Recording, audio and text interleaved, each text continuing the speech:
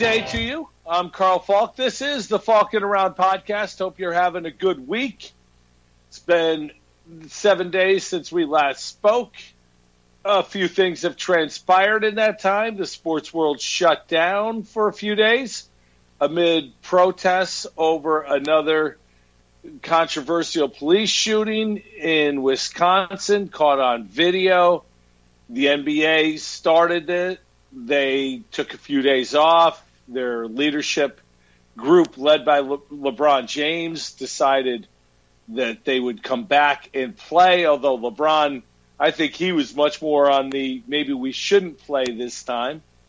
Baseball did the same, some powerful moments there. This country is in a different spot than it's ever been in my life, and in my life, I've seen a lot of things, and there's been a lot of things that have gone on. But with the pandemic and the racial unrest and the economy, the upcoming election, so many things going on that have impacted our daily lives. It's been strange to follow things, and it's been strange, frankly, to try to figure out where you come down on everything, because there are so many different tentacles to all of those things that I just mentioned. Do you wear a mask? Do you not wear a mask? Is it okay to say that you support both Black Lives Matter and the police? Is it just you have to follow one or the other? And it's been just a crazy, crazy time in our world. And I just keep hoping that we can all come together and be better people, treat each other with the respect and dignity that all human beings deserve, and find a common ground to rebuild our country after the devastation that this last year has brought forth. So sports world always going to be impacted. The NFL season starts 9 days from today as I record this. I record this on Tuesday, September 1st. September 10th is the first game. I'm sure the NFL players will do something to make a statement in support of the other athletes and, frankly, all of the people who have been protesting and trying to create a better platform for social justice in our country. So I expect that, and I'm sure many people are going to not want to see or hear those protests. It seems to be such a polarizing issue, and I just wish we could all step back and listen to each other. The days of social media, there seems to be a lot of talking and not a lot of listening. There are concerns that people have that need to be heard, in my opinion. Spend time listening to all sides and then digest and move forward. But most of all, just be a better person. As we get close to the start of the season, things now are normal. The NFL teams, they're going to begin their cuts soon. They're in regular season mode as far as practices. No longer is it preseason training camp mode where the media is allowed to observe, videotape, and do different things so that we as fans are able to enjoy that.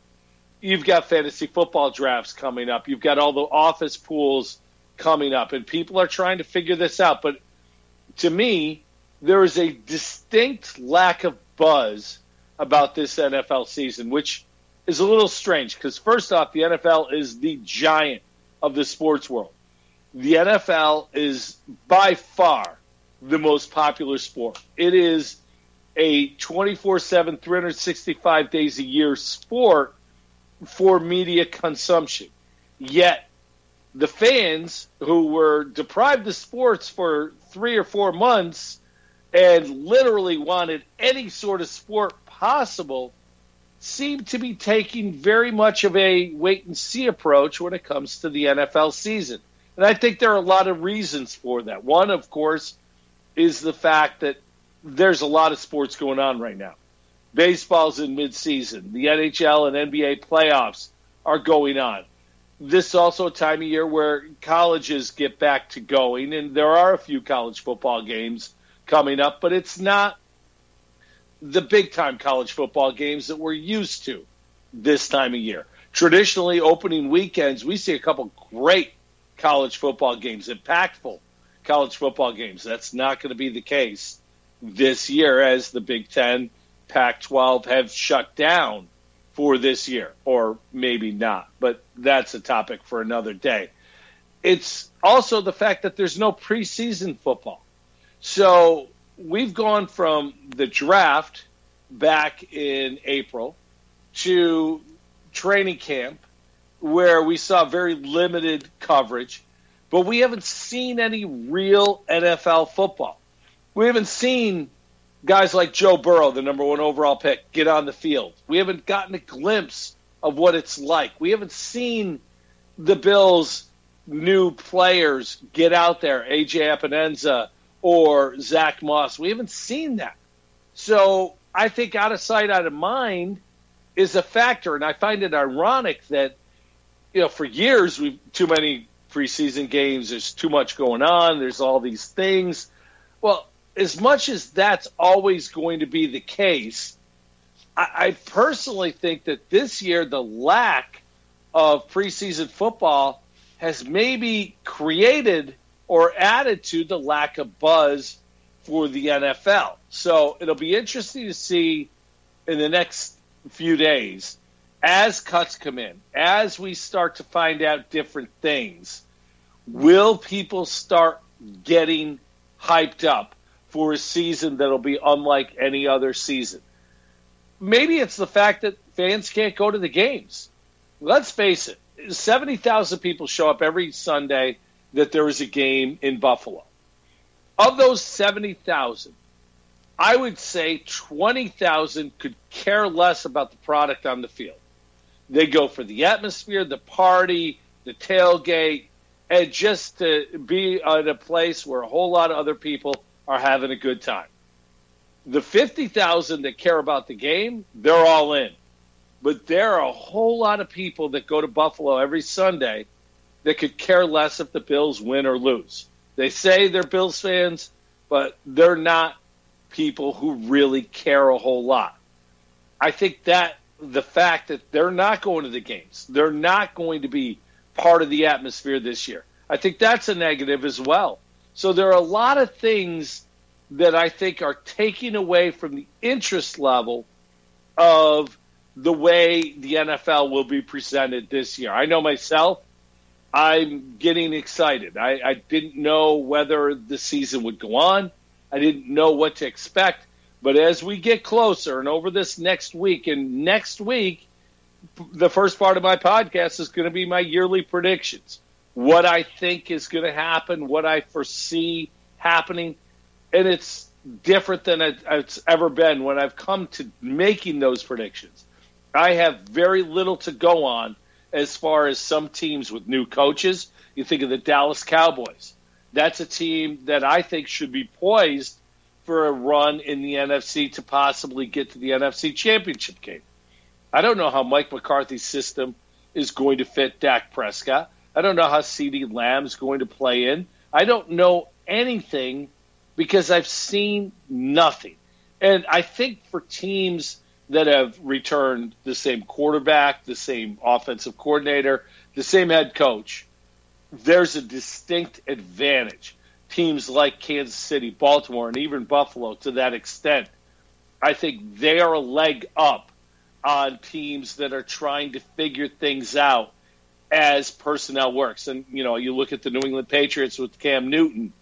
I think that's a big ask even for Bill Belichick and Josh McDaniel to figure out a way that their offense is going to fit with Cam Newton pulling the string this year as opposed to Tom Brady. So very interesting time, very uninvolved time, but yet here we go with a week and a couple days before the games begin. And I do believe this. There's little buzz now. Next Thursday, when we see that first game in Kansas City, it's on. And come Sunday, even though there'll be no fans in Buffalo watching the Bills and Jets, Bills Mafia will have their tailgates remotely. There will be tailgates in backyards all throughout Western New York. with TV screens, and I'm sure there'll be a lot around the stadium as well. It'll be different, but it'll be lit. The Bills yesterday, they added a linebacker piece. They made a trade for Andre Smith. Of course, if you follow the Bills and you've been watching over the last couple of years since Sean McDermott, Brandon Beane came to Buffalo from Carolina, you don't have to ask who they traded with. Of course they traded with the Carolina Panthers. We all have our own stores we go to. Some people go to Wegmans for everything. Some people go to BJ's, go to Costco, wherever the case may be. One-stop shopping. You go there, and they've got your stuff, and you get in, get out, got everything you need all one stop. That is the Carolina Panthers for the Buffalo Bills. They need something, they go get it. In this case, a conditional seventh-round pick for a linebacker piece that's more likely to be a special teams player if he makes the team. And I say if because when you make a trade for a guy and it's a conditional seventh rounder, that guy, it's not guaranteed he's going to commit. So I think the expectations have to be somewhat tempered because here's a guy that is much more likely to be a special teams guy if he plays, and even if he plays, I don't see him as a 16-game player. Andre Smith was a seventh-round pick in 2018. He's played 19 of the 32 games in his first 2 years in Carolina. But the fact that the Bills went out and got a linebacker points out one thing to me, and that is that the Bills have one area on their team with a lack of depth. If you look throughout the roster, the running backs, you've got two good young running backs that they think can carry the load. The wide receiver group actually has some depth with Gabriel Davis and Isaiah Hodgins joining Diggs, Brown, and Beasley. There's depth there. The offensive line, there's competition. Even without John Feliciano to start, I think there's competition brought in there. The defensive line, a lot of pieces to the point where Trent Murphy could potentially be a casualty of cutdown day, not because Trent Murphy can't help this team, but because of the $8 million that his salary represents and how that $8 million going forward next year when the cap will likely be reduced by $20 million as opposed to go up by $20 million could be a very significant amount of money when you look at the possibility of guys like Matt Milano still needing to be signed. You just had Deion Dawkins get an extension. There's a lot of reasons to think that Trent Murphy may be there. The back end, the depth is a little thinner now because of Josh Norman's hamstring injury, but at safety you've got depth. At cornerback, you're okay if Norman can get back. You've got depth. But the one area of this football team that doesn't have depth is the linebacking core. Of course, we know about Tremaine Edmonds in the middle. This should be a very good year. Tremaine Edmonds last year took a big step forward. I always thought the first year and a half of his career, he played hesitantly. He would hit the hole hesitantly. And then in the second half of last year, it's almost as if the light switch went off. We talk about that with young athletes all the time. When the light switch goes on, you see guys stop thinking and just reacting. And it looked like that's what Tremaine Edmonds did the second half of last year. And it was impressive. He's a physical specimen. He's great in coverage, in part because he's so long at 6'5".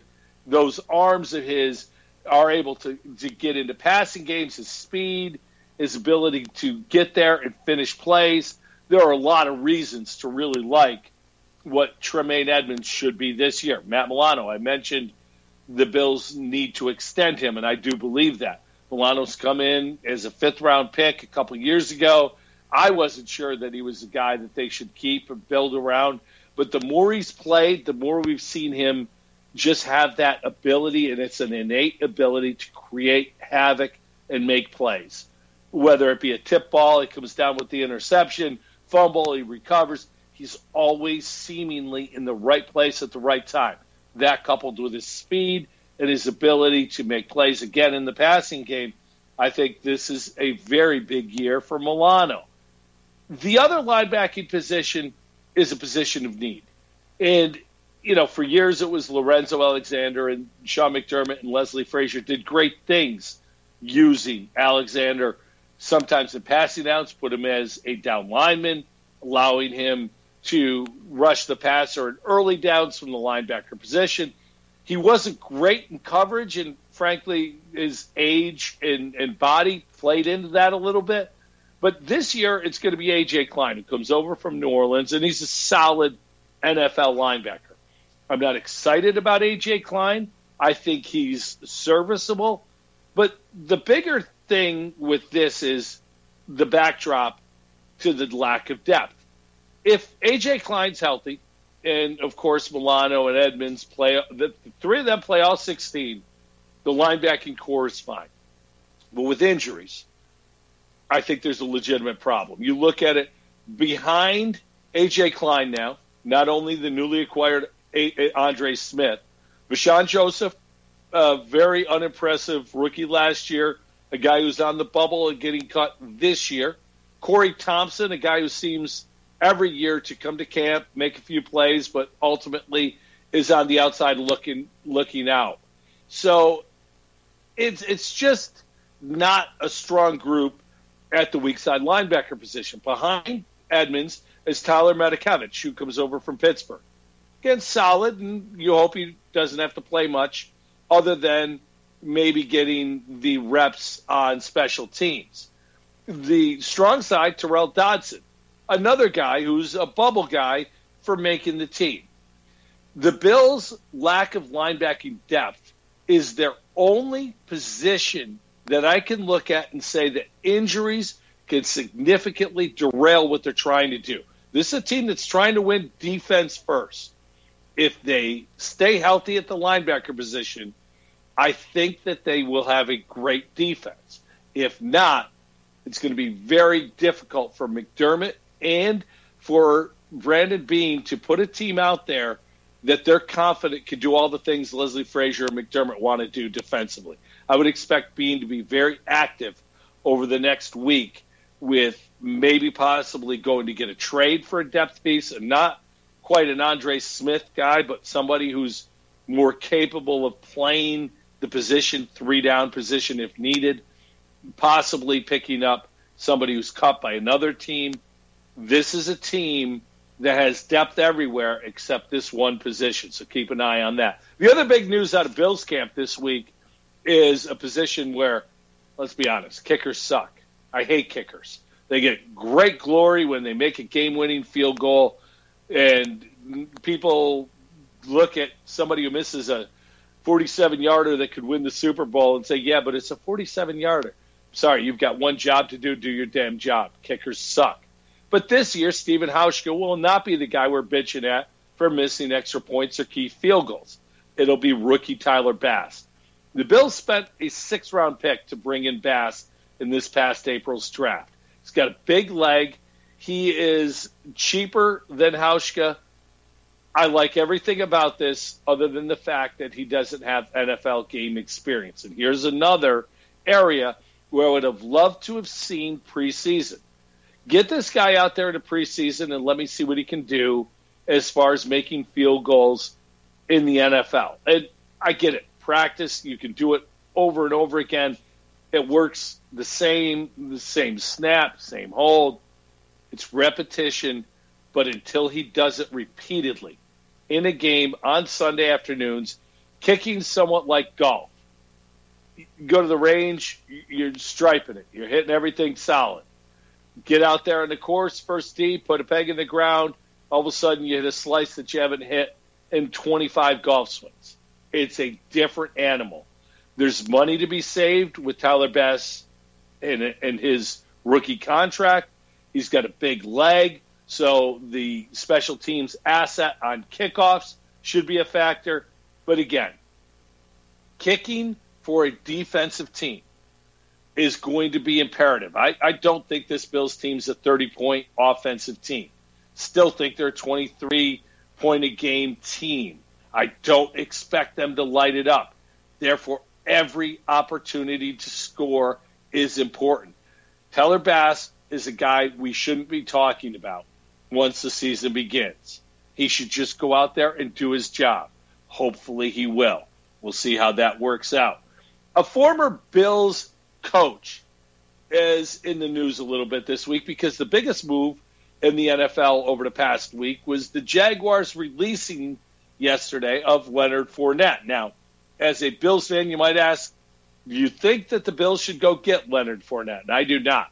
As much as the Bills' offense is an offense that I believe Fournette would fit, when you look at what they have in Devin Singletary and Zach Moss, the amount of money allocated to that position, I think it is economically smart to give these two rookies an opportunity to show that they can play. Bringing in Fournette, albeit a sure thing, if you will. This is a guy who in 3 years wasn't great in the NFL. He was good. And for a fourth overall pick, he's going to be expecting a lot of money. I think Fournette can help a team, and I think teams like New England, who have a need at running back, maybe Baltimore, somebody who can run downhill and finish games in the fourth quarter. I think there's going to be a fit. I think Fournette is not somebody who's going to go away. I think he's going to be heard from again. But to me, this move highlights what a joke organization the NFL has in the Jacksonville Jaguars. They are probably the least popular NFL team. If you were to rank teams in their popularity, Cowboys and Patriots probably up near the top. The smaller market teams traditionally down at the bottom. But the Titans, the Jags, the Bills nationally, these are teams that just aren't all that exciting. And the Jags, over the last couple of years, have drafted fairly well, but they have nothing to show for it. Think about this. I'm going to go back to 2012. The fifth pick in that draft was the Jaguars' Justin Blackmon, wide receiver from Oklahoma State. At the time, he was viewed as Dez Bryant without the headaches. Now, drugs and alcohol have led Justin Blackmon to being out of the league after only 20 games. The next year, Luke Joeckel went number 2. He was a tackle. Next, Tony Boselli, they said. Yeah, no. He's out of the league as well. And the 2014 draft, it was the legendary quarterback Blake Bortles. Enough said. 2015, Dante Fowler was the third overall pick. Now, Fowler has found a niche. He's with the Falcons, not the Jags, because why would the Jags keep a draft pick? They just don't do that. But Fowler's been solid. The following year, Jalen Ramsey went with the fifth pick. We know about that because last year Ramsey was traded to the Rams. At least the Jags got 2 number ones back out of that one. 2017, Leonard Fournette. And then Josh Allen, the other Josh Allen, Taven Bryan were the next 2 years' picks, both solid contributors. This year, a pair of defensive players in C.J. Henderson and K'Lavon Chaisson, the pass-rushing edge player out of LSU. You look at this team and you look at their inability to keep their own players, and you got to think, well, how many GMs did they go through? Dave Caldwell's still there. How many coaches have they gone through? St. Doug Marrone, is somehow still employed. Tom Coughlin took the fall. He went away, but somehow Doug Marrone is still employed. Now, Marrone went 15-17 in his 2 years with the Bills and then used an out clause to get paid, thinking he was going to go get the Jets job that never ended up happening. Stayed out of football for a year, took a job as an offensive coordinator in Jacksonville before being promoted to the head coach. Of course, he brought his offensive coordinator, Nathaniel Hackett, down to Jacksonville with him, and predictably, the offense has sucked. They weren't able to find a way to use Leonard Fournette. Last year, Fournette had 1,152 yards. He also caught passes, 76 out of 100 targets, 76 pass catchers for Leonard Fournette. He had 522 yards receiving. One of the reasons that Marrone gave for releasing Fournette is they have other backs in this system that they feel fit the system better. All right, Leonard Fournette's a big, bruising, powerful back who can with breakaway speed. I don't think he's a great player. I said it earlier. I think he's a good player. But he can run downhill. He can finish games in the fourth quarter. As evidenced by last year, he's also capable of catching the ball. There are basically three aspects an NFL running back has to do. He has to be able to run the football. Fournette can do that. He has to be able to catch the football. Fournette can do that. And he has to be able to blitz pick him. That may be an issue that Fournette is not great at.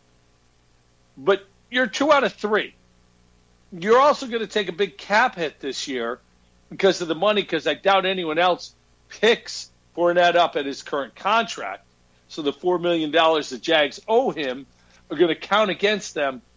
You really couldn't find a way to use Leonard Fournette. Doug Marrone is a bad NFL coach. He's always the guy who's going to get an opportunity. I don't know why. He was average at Syracuse, had a good run with a good college quarterback, got to a couple bowl games, parlayed that into the Bills coaching job. He was drafted, or was given a quarterback who was drafted in the first round who had no business being there, didn't allow that quarterback to develop, and in doing so, decided that Kyle Orton was a better fit at quarterback. All you need to know about Kyle Orton's Bills career was this. In the fourth quarter of a game at Denver, final drive, fourth down, I think it was about 7 yards, 4th and 7. Orton's back to pass. Bills get an opportunity to score. They win the game. Orton rolls out because pressure's coming, looking downfield. Last play that they could possibly make, and he slid down. He didn't try to make the first down. He slid and took the loss. And I don't mean the loss of that yardage on that play. I mean the loss of the game. That guy would rather slide and lose than make a play to try to win the football game. That was Kyle Orton. And Doug Marrone decided Kyle Orton was a better fit for his mediocre 500 team than was a young quarterback that was drafted in the first round. And obviously, E.J. Manuel's out of the league now, so I'm sure the story has been written about E.J. Manuel. But when you're a head coach and you have a guy who'd rather quit than try to win, and you put him ahead of a young quarterback, I think you should be fired as a head coach. And Doug Marrone, he just will never be somebody I respect as a head coach because of his decisions repeatedly in Buffalo and now the way he's managed things in Jacksonville. Yet somehow St. Doug is still up there and still has a job. Crazy for me to think about. Speaking of jobs, the best coach in the NFL is Bill Belichick. Belichick has a new quarterback, Cam Newton, first time in 20 seasons that it's not been Tom Brady. You think about the fact that Belichick, Cam Newton, we see Cam with the hats, the scarves. What we don't see is Cam Newton in the locker room where his teammates love him. We don't see Cam Newton working to get better. Belichick doesn't compliment anybody. Belichick doesn't talk positively about his players hardly at all. How many times did you hear him praise Tom Brady for the great play at quarterback? Brady just didn't get the compliments. Belichick the other day said about Cam Newton, nobody works harder. Really? The Patriot way, Tom Brady, all of those things. Nobody works harder than Cam Newton. Look, I don't know how this is going to play out. I expect the Patriots, because they still have a very good defense, I expect them to be a 8 to 9 win team this year. But I can't see Cam Newton, Bill Belichick on the sidelines during games working smoothly. Cam's got an opportunity to make plays with his legs, but he also turns the ball over. His inaccuracy comes back to bite him. I can't see that being something that Josh McDaniels, Bill Belichick deal well with. They also know this. Through training camp, they found out that Jarrett Stidham is not ready to play. The only hope for their season is Cam Newton.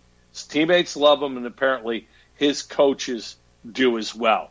One of the teams that I think the Bills have to sweep this year is the New York Jets. The Jets just seemingly don't have much of a future for this year. They still have Sam Darnold, but they have done a poor job surrounding Darnold with talent.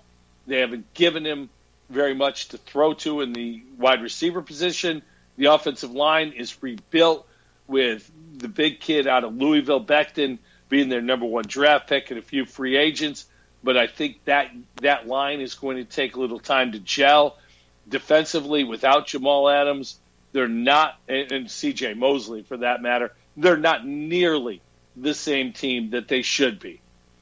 There's also the coach, Adam Gase, and it's pretty apparent that the players and the coach don't see eye to eye. Last week during a scrimmage, which the backups shut out the starters and actually scored 20 points on the starters, not a good look for the starting team of the New York Jets.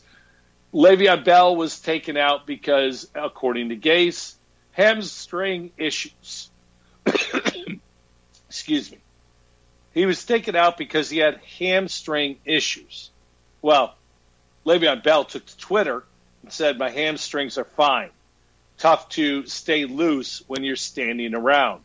Clearly a shot at Adam Gase. Gase v. Bell social media is one of those things that just shows how bad the Jets situation is. Your best offensive player should be Le'Veon Bell. I wouldn't be surprised if Bell is a guy we hear his name cut. I don't expect it. The Jets, frankly, should give Bell 250 carries plus this year. I don't think they will. Gase doesn't like Bell. Bell doesn't like Gase. They don't fit. They don't work together. And you're paying him almost $15 million a year. I look at this team as a team that the Bills absolutely cannot afford to lose a game, especially the opening game of the season.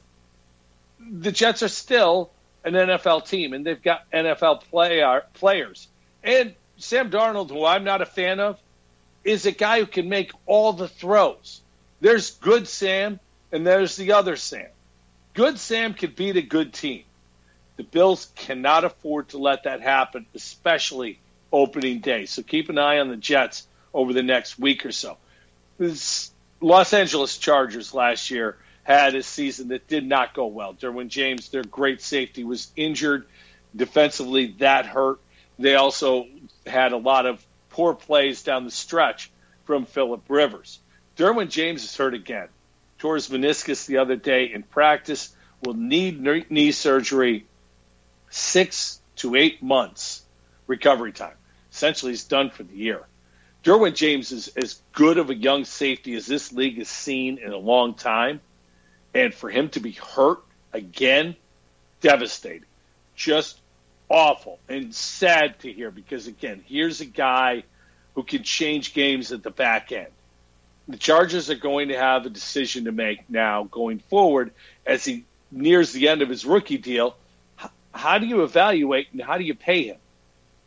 His value to the team when he's on the field is worth every penny he would get in a contract. Fortunately, now this couple years in a row that Derwin James has not been able to be on the field, it is devastating to the Chargers defense that he is not there. Feel bad for the kid because, again, I think he is a great player. Not a good player, a great player.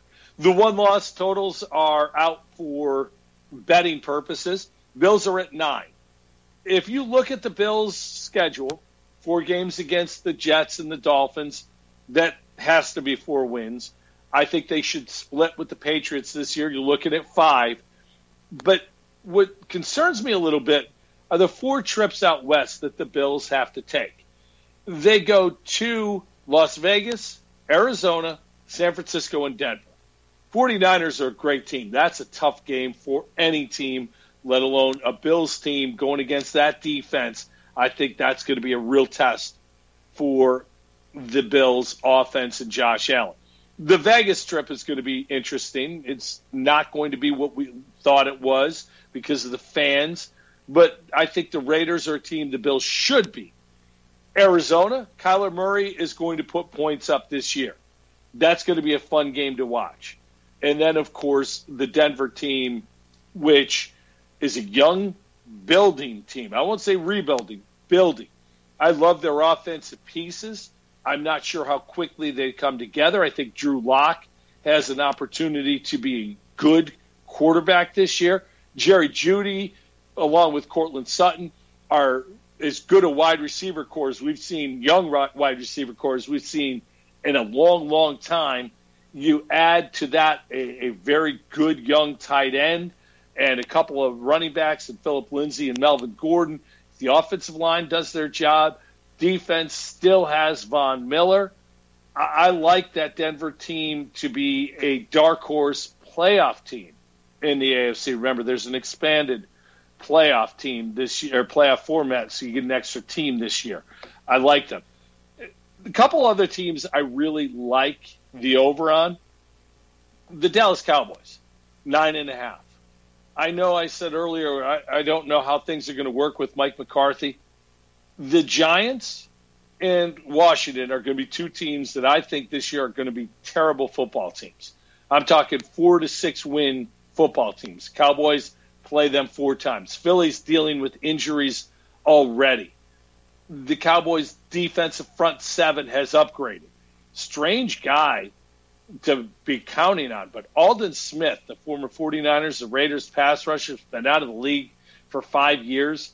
I think this kid could be a huge impact player, giving the Cowboys a pass rusher they haven't had in years.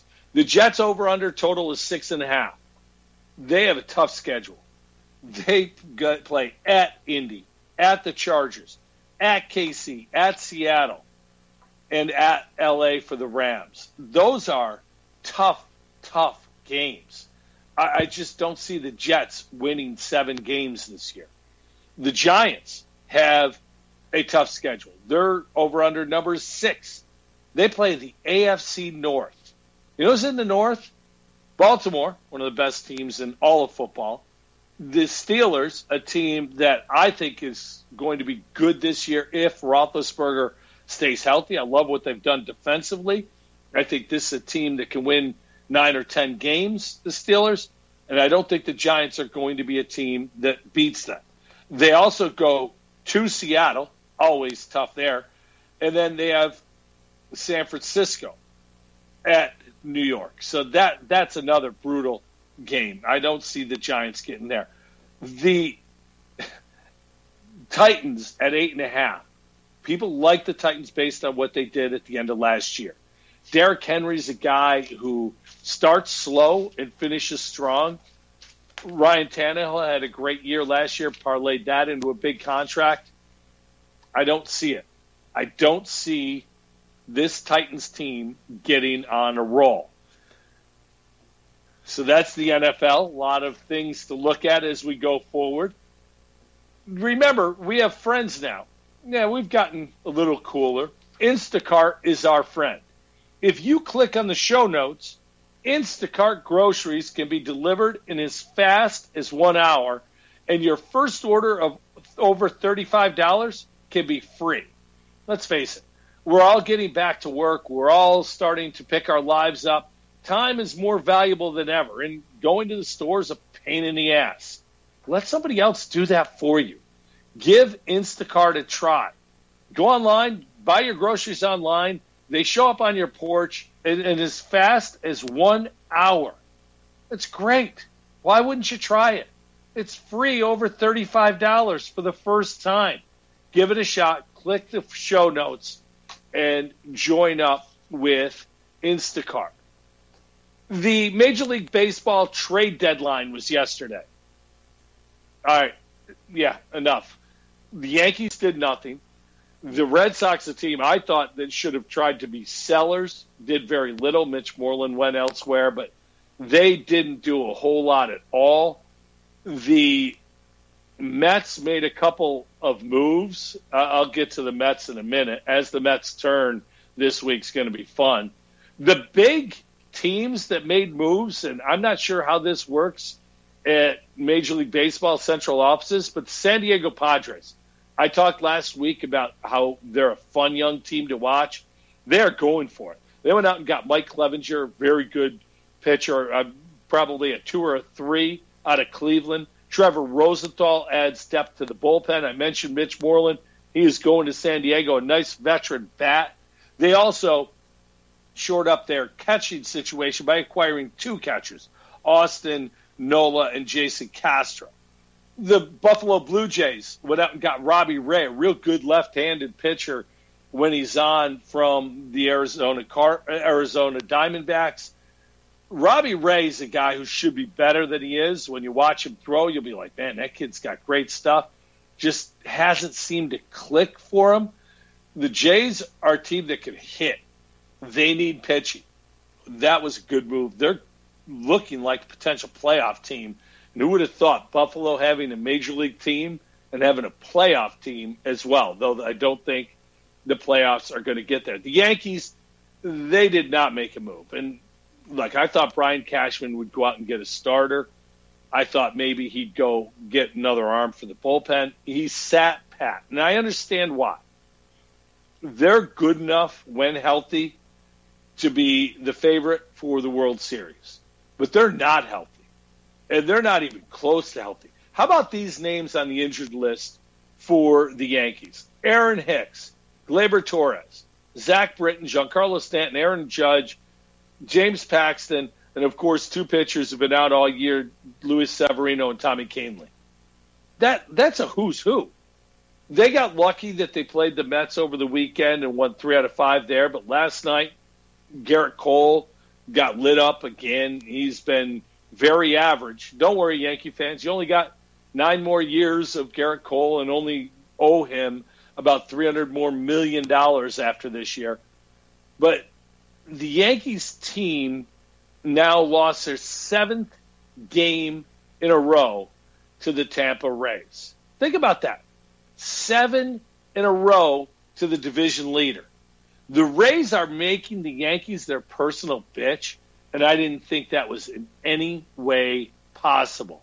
So for that reason, I am a little surprised that the Yankees stood pat. As the Mets turn, M-E-S-S, this week was a banner week. And where do you begin? I guess you have to start with what went on last week when baseball came to the social justice movement. Dom Smith spoke over a game, African-American player, and a very good young player, and by all accounts, just an outstanding young man. And it was emotional, and it was a moving statement by Dom Smith after a game. The next night, the Mets and Marlins were, like a lot of other teams, trying to decide, do we play, do we not, where do we go from here? And they came down on the side of not playing. Well, that decision wasn't universal. Take a listen to the hot mic that picked up Mets general manager Brody, B-O-R-D-I, Van Wagenen, talking about the decisions coming down from both his bosses, the Wilpons, and Major League Baseball's leadership, Rob Manfred.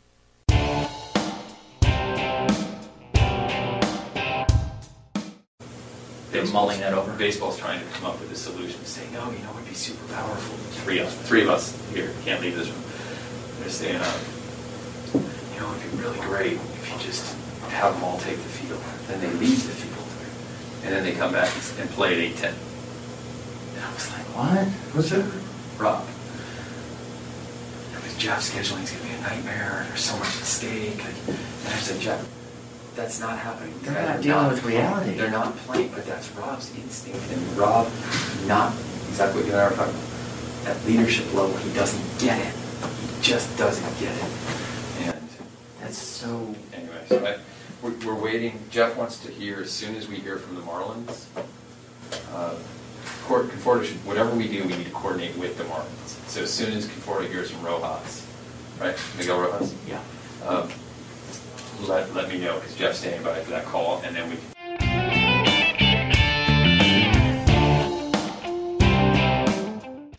Rob doesn't get it. That's all I took out of that. Rob doesn't get it, and he doesn't, and he's right. And I'm not a Brodie Van Wagenen fan in the least. I think this guy's clueless, and he's done a horrible job as the Mets general manager. But he was spot on right then. Hot Mike caught him saying that and probably shouldn't have said what he said. Doesn't matter. What he said was accurate. The ownership group, the Wilpons, there are two Wilpons. There is the father, Fred Wilpon, and the son, Jeff Wilpon, and these are bad billionaires. Lack of a better way to say it. They're just not good. They're meddling. They're cumbersome. And thankfully, they're going away soon, or at least 95% of them are going away soon. Each are guys that are friends with Rob Manfred. Think about this, that the Wilpons, their inability to fund the team the way it properly deserves to, is no different than what happened with the Dodgers and Frank McCourt. Frank McCourt was not able to pay for things the way he should have been able to in a big market team in L.A. Major League Baseball took his franchise, forced him to sell it. The new Dodger group spending like a bunch of drunk sailors, and they've been very good ever since. The Wilpons, who were great friends with Bud Selig and Rob Manfred, came back and with the same type of thing, except for Major League Baseball protected them. After the Madoff thing, when they didn't have the money, they were protected by Major League Baseball. Here, they're repaying Rob Manfred for that protection. Both Jeff Wilpon and his father, Fred, issued statements condemning Brodie Van Wagenen for what they said. They spelled Brodie, B-R-O-D-Y. They misspelled their general manager's name in a statement where they backed baseball and Rob Manfred and blasted their own employee. Way to have my back, boss. Then there was the news Friday that the Mets ownership group has reached an agreement or will finalize an agreement to sell the team to billionaire Steve Cohen. Cohen, if he's approved, will be one of the richest owners in baseball. It is expected that he will spend similarly to what the Dodgers have done. Steve Cohen may not ever be right. Let's face it. Sabre fans were excited when Terry Pegula bought the team because he was going to spend like crazy. Right now, I think that everyone would be happy if the Pegulas just went away in Buffalo because of the way they've mishandled things repeatedly. But Steve Cohen is likely going to be somewhere between what the Dodgers ownership group is and the Pegulas. And that's far better than anything the Wilpons will ever do. On Friday, the Mets swept a doubleheader. They won a game on a walk-off home run by Ahmed Rosario, a walk-off home run by the Mets against the Yankees in Yankee Stadium. Nothing is more 2020 than that. The teams played again on Saturday. A wild pitch or a pass ball because Wilson Ramos, the Mets catcher, has about the same movement as I do, none, and wasn't able to get his fat body in front of the ball to block it. So, that's how the Yankees win Saturday. And then Sunday, as big a meltdown as you'll ever see in baseball. The Mets go to the ninth inning with a 7-2 lead in game one of a doubleheader. 7-2. There's 2 outs and a runner on first, and it's 7-2. Yeah, the Mets lost. Predictably, they lost. The Yankees then, in extra innings, Gary Sanchez hits a grand slam in extra innings to beat the Mets and sweep the doubleheader. It's just uncanny how the Mets have the ability to lose games that are meaningful. And then yesterday was trade deadline day. Brodie Van Wagenen's looking to save his job. The Wilpons are going to sell. The new owner's coming in. Every move he's made outside of J.D. Davis has been a colossal disaster. and none more so than Edwin Diaz, the pitching machine who the Mets throw out there as a closer. The pitching machine, you get the ball right where you want it every time so you can, get a good stroke. Yeah, that's what Edwin Diaz is as a closer. He's a pitching machine. They went out and got Miguel Rojas from the Orioles. This is a guy with a 4.5 ERA and good stuff, allegedly. They gave up a legitimate left-hander, their minor league pitcher of the year, and a player to be named later for a guy who really wasn't doing the job for a bad Orioles team. Not excited about that. They then threw a couple players to be named later at the Texas Rangers to get back Todd Frazier. He's going to spark the locker room with his enthusiasm. Okay, great. That's awesome. Todd Frazier's coming back. And because they don't have a catcher, I mentioned Wilson Ramos, they ended up also bringing in a catcher, Robinson Chirinos. He's hitting 143. 143. He struck out 12 times this year. He's only got 5 hits. Perfect. Yeah, run him out there. How much worse can he be? This team is a joke. How big a joke? Listen to Jeff Passan react to what went on over the past week with the Mets.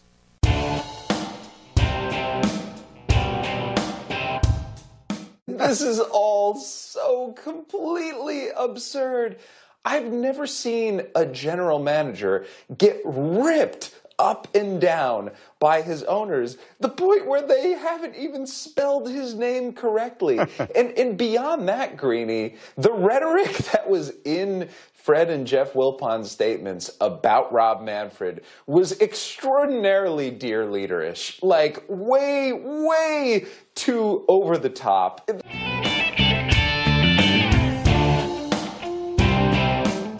Literally just laughing at them. Just laughing at them. Mets are going to Met. It's great. They are a joke. And for everyone like me who roots for that sorry-ass franchise, we'll get through this. We'll all be stronger. Come on, we can do this. You know we can. The NHL and NBA playoffs are winding down. 2 Game 7s coming up in the NBA tonight. As we record this, it'll be Tuesday night. Donovan Mitchell and Jamal Murray go for moving on. The Utah Jazz against Denver. Look, this has been a great series. These two guys going head-to-head. 50-point games. 3 of them between the two. 2 for Murray, 1 for Mitchell. It's been fun to watch. If you are an NBA fan, this has been great stuff. Look, these two going back and forth is great. ESPN's Max Kellerman made the comment that this rivalry is going to be just like Bird and Magic. This guy gets paid a lot of money to go on TV and say crap like that. What a clueless, moronic statement. Max Kellerman and Stephen A. have missed the boat on a lot of things over the years, and I'm not a fan of either of theirs. But how do you make that statement and try to back it up? Moronic. Absolutely moronic. Last night, Chris Paul led the Oklahoma City Thunder to a Game 6 win over Houston. Russell Westbrook is back, played well, didn't play well in the last minute. Game 7 there. Good stuff. The East, the Miami Heat beating Milwaukee. Watch the Heat. They can shoot it. They've got a star in Jimmy Butler. They got guys who can surround him and flat out knock down threes. Playing in the bubble without road noise, without the road crowds, these young kids who can shoot it, I think, are going to have an advantage.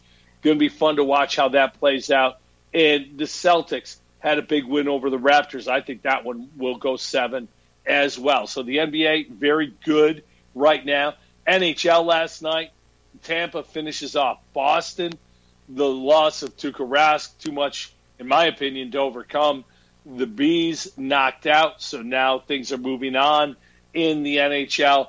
Great time to watch these games. And if you haven't gotten into it yet, give it a shot because it's pretty good. But the last thing I wanted to talk about today is yesterday we woke to find the news of John Thompson dying at age 78. John Thompson, the former Georgetown coach, was a great, great man for a lot of reasons.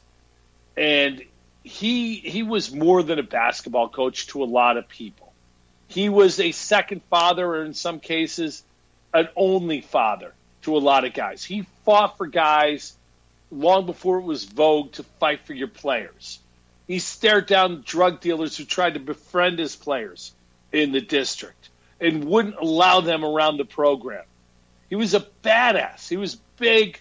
He was intimidating. He was tough, but he was loyal to his guys. He built a powerhouse in Georgetown. We think of the big men that went there, obviously Pat Ewing, Dikembe Mutombo, Alonzo Mourning, the great big men who played there. But there were others as well. It was Reggie Wingate, or David Wingate and Reggie Williams, Michael Jackson.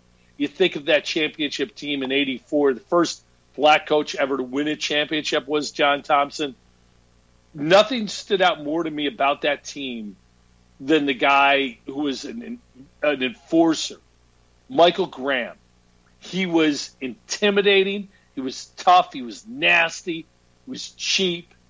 But that's what Georgetown did. They fought for everything, just like their head coach. They took on his personality. And basketball was at its best at that time, in my opinion.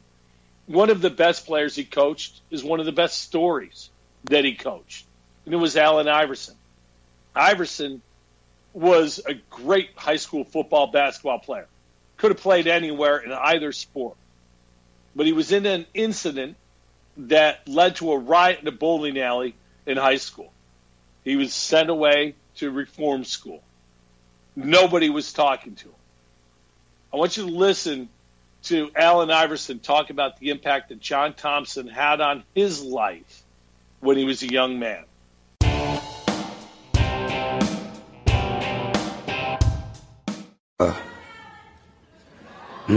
Coach Thompson,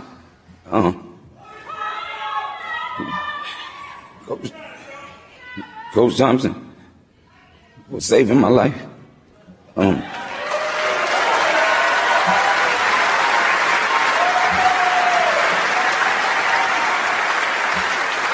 For giving me the opportunity. I was recruited by every school in the country for football and basketball. And an incident happened in high school, and all that was taken away. No other teams, no other schools were recruiting me anymore. My mom went to Georgetown and begged him to give me a chance. And he did.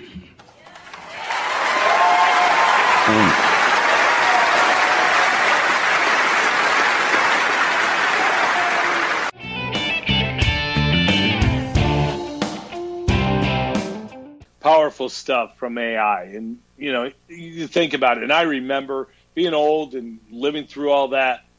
I remember all of those things, and I remember hearing all about it and watching AI play at Georgetown. But truth in advertising, big Syracuse fan. Grew up near Syracuse and have rooted for the Orange my entire life.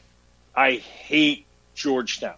I hated John Thompson, but I understood it. And this rivalry between Syracuse and Georgetown, Boeheim against John Thompson, the Andre Hawkins getting punched and Boeheim throwing a chair at a press conference by a Georgetown player, watching all the different things that went on between these two schools, Thompson getting thrown out of a game at the Carrier Dome and walking out with his hands up like this as the crowd was booing him. Just great, great basketball. And in the 80s, you think about the Big East and the ACC at that time, there was nothing like the Big East. And that was, as much as there were great players like Patrick Ewing, like Pearl Washington, Chris Mullin, all of these great players, to me, the Big East was more about the coaches. Here's a league in its infancy, and think of the great names. Syracuse had Jim Boeheim, legendary coach. John Thompson at Georgetown. St. John's had Louis Carnesecca. And was there a better moment than when Louis was wearing his lucky sweater and John Thompson, in the game at Madison Square Garden, came out wearing a similar sweater under his sport coat? Brilliant. Just brilliant. Raleigh Massimino at Villanova, who ended up winning that 85 title by beating Georgetown. Just an amazing collection. Jim Calhoun and Rick Partino were in that league in the mid to later 80s. They joined in. And, of course, Gary Williams was at Boston College, who went on to win a title at Maryland. So this is an unbelievable group of coaches. And while we always look back at the Big East and mention the players, as I did, Pearl, Ewing, Mullen, all of these great, great players, the guys at Pitt, Jerome Lane, Charles Smith, sorry, Knicks fans, just a great time for basketball, but nothing was bigger than the coaches. And I don't know that any coach cast a bigger shadow or had a bigger impact than did John Thompson. They beat Syracuse, ending a 52-game home winning streak, the last game ever played in Manley Fieldhouse before the Orange moved to the Carrier Dome. Thompson had that great quote saying Manley Fieldhouse is officially closed. Rest in peace. Man, Syracuse fans hated them. And that was before Georgetown was good. The next year is when they got good with Pat Ewing. It's just amazing to see how this worked out for John Thompson. Great figure, a great man who did so much good and fought for his guys when they deserved it. I read a story yesterday from a guy who was an attorney. John Thompson called him up and said, hey, stop getting him out of trouble. He needs to get himself out of trouble. He needs to figure it out. I love that about him. This is a big loss. And, you know, again, going back to the heyday, in my opinion, of college basketball, John Thompson passing away doesn't get much bigger than that. Rest in peace, Coach. Thanks for listening, everybody. Have a great week. Don't forget, our friends at Instacart are going to hook you up. Click the show notes. Groceries can be delivered in as fast as 1 hour, and your first order over $35, free. It's on us. Take advantage of it. Talk next week. Thanks for listening. I'm Carl Falk. This is a Falcon Around podcast.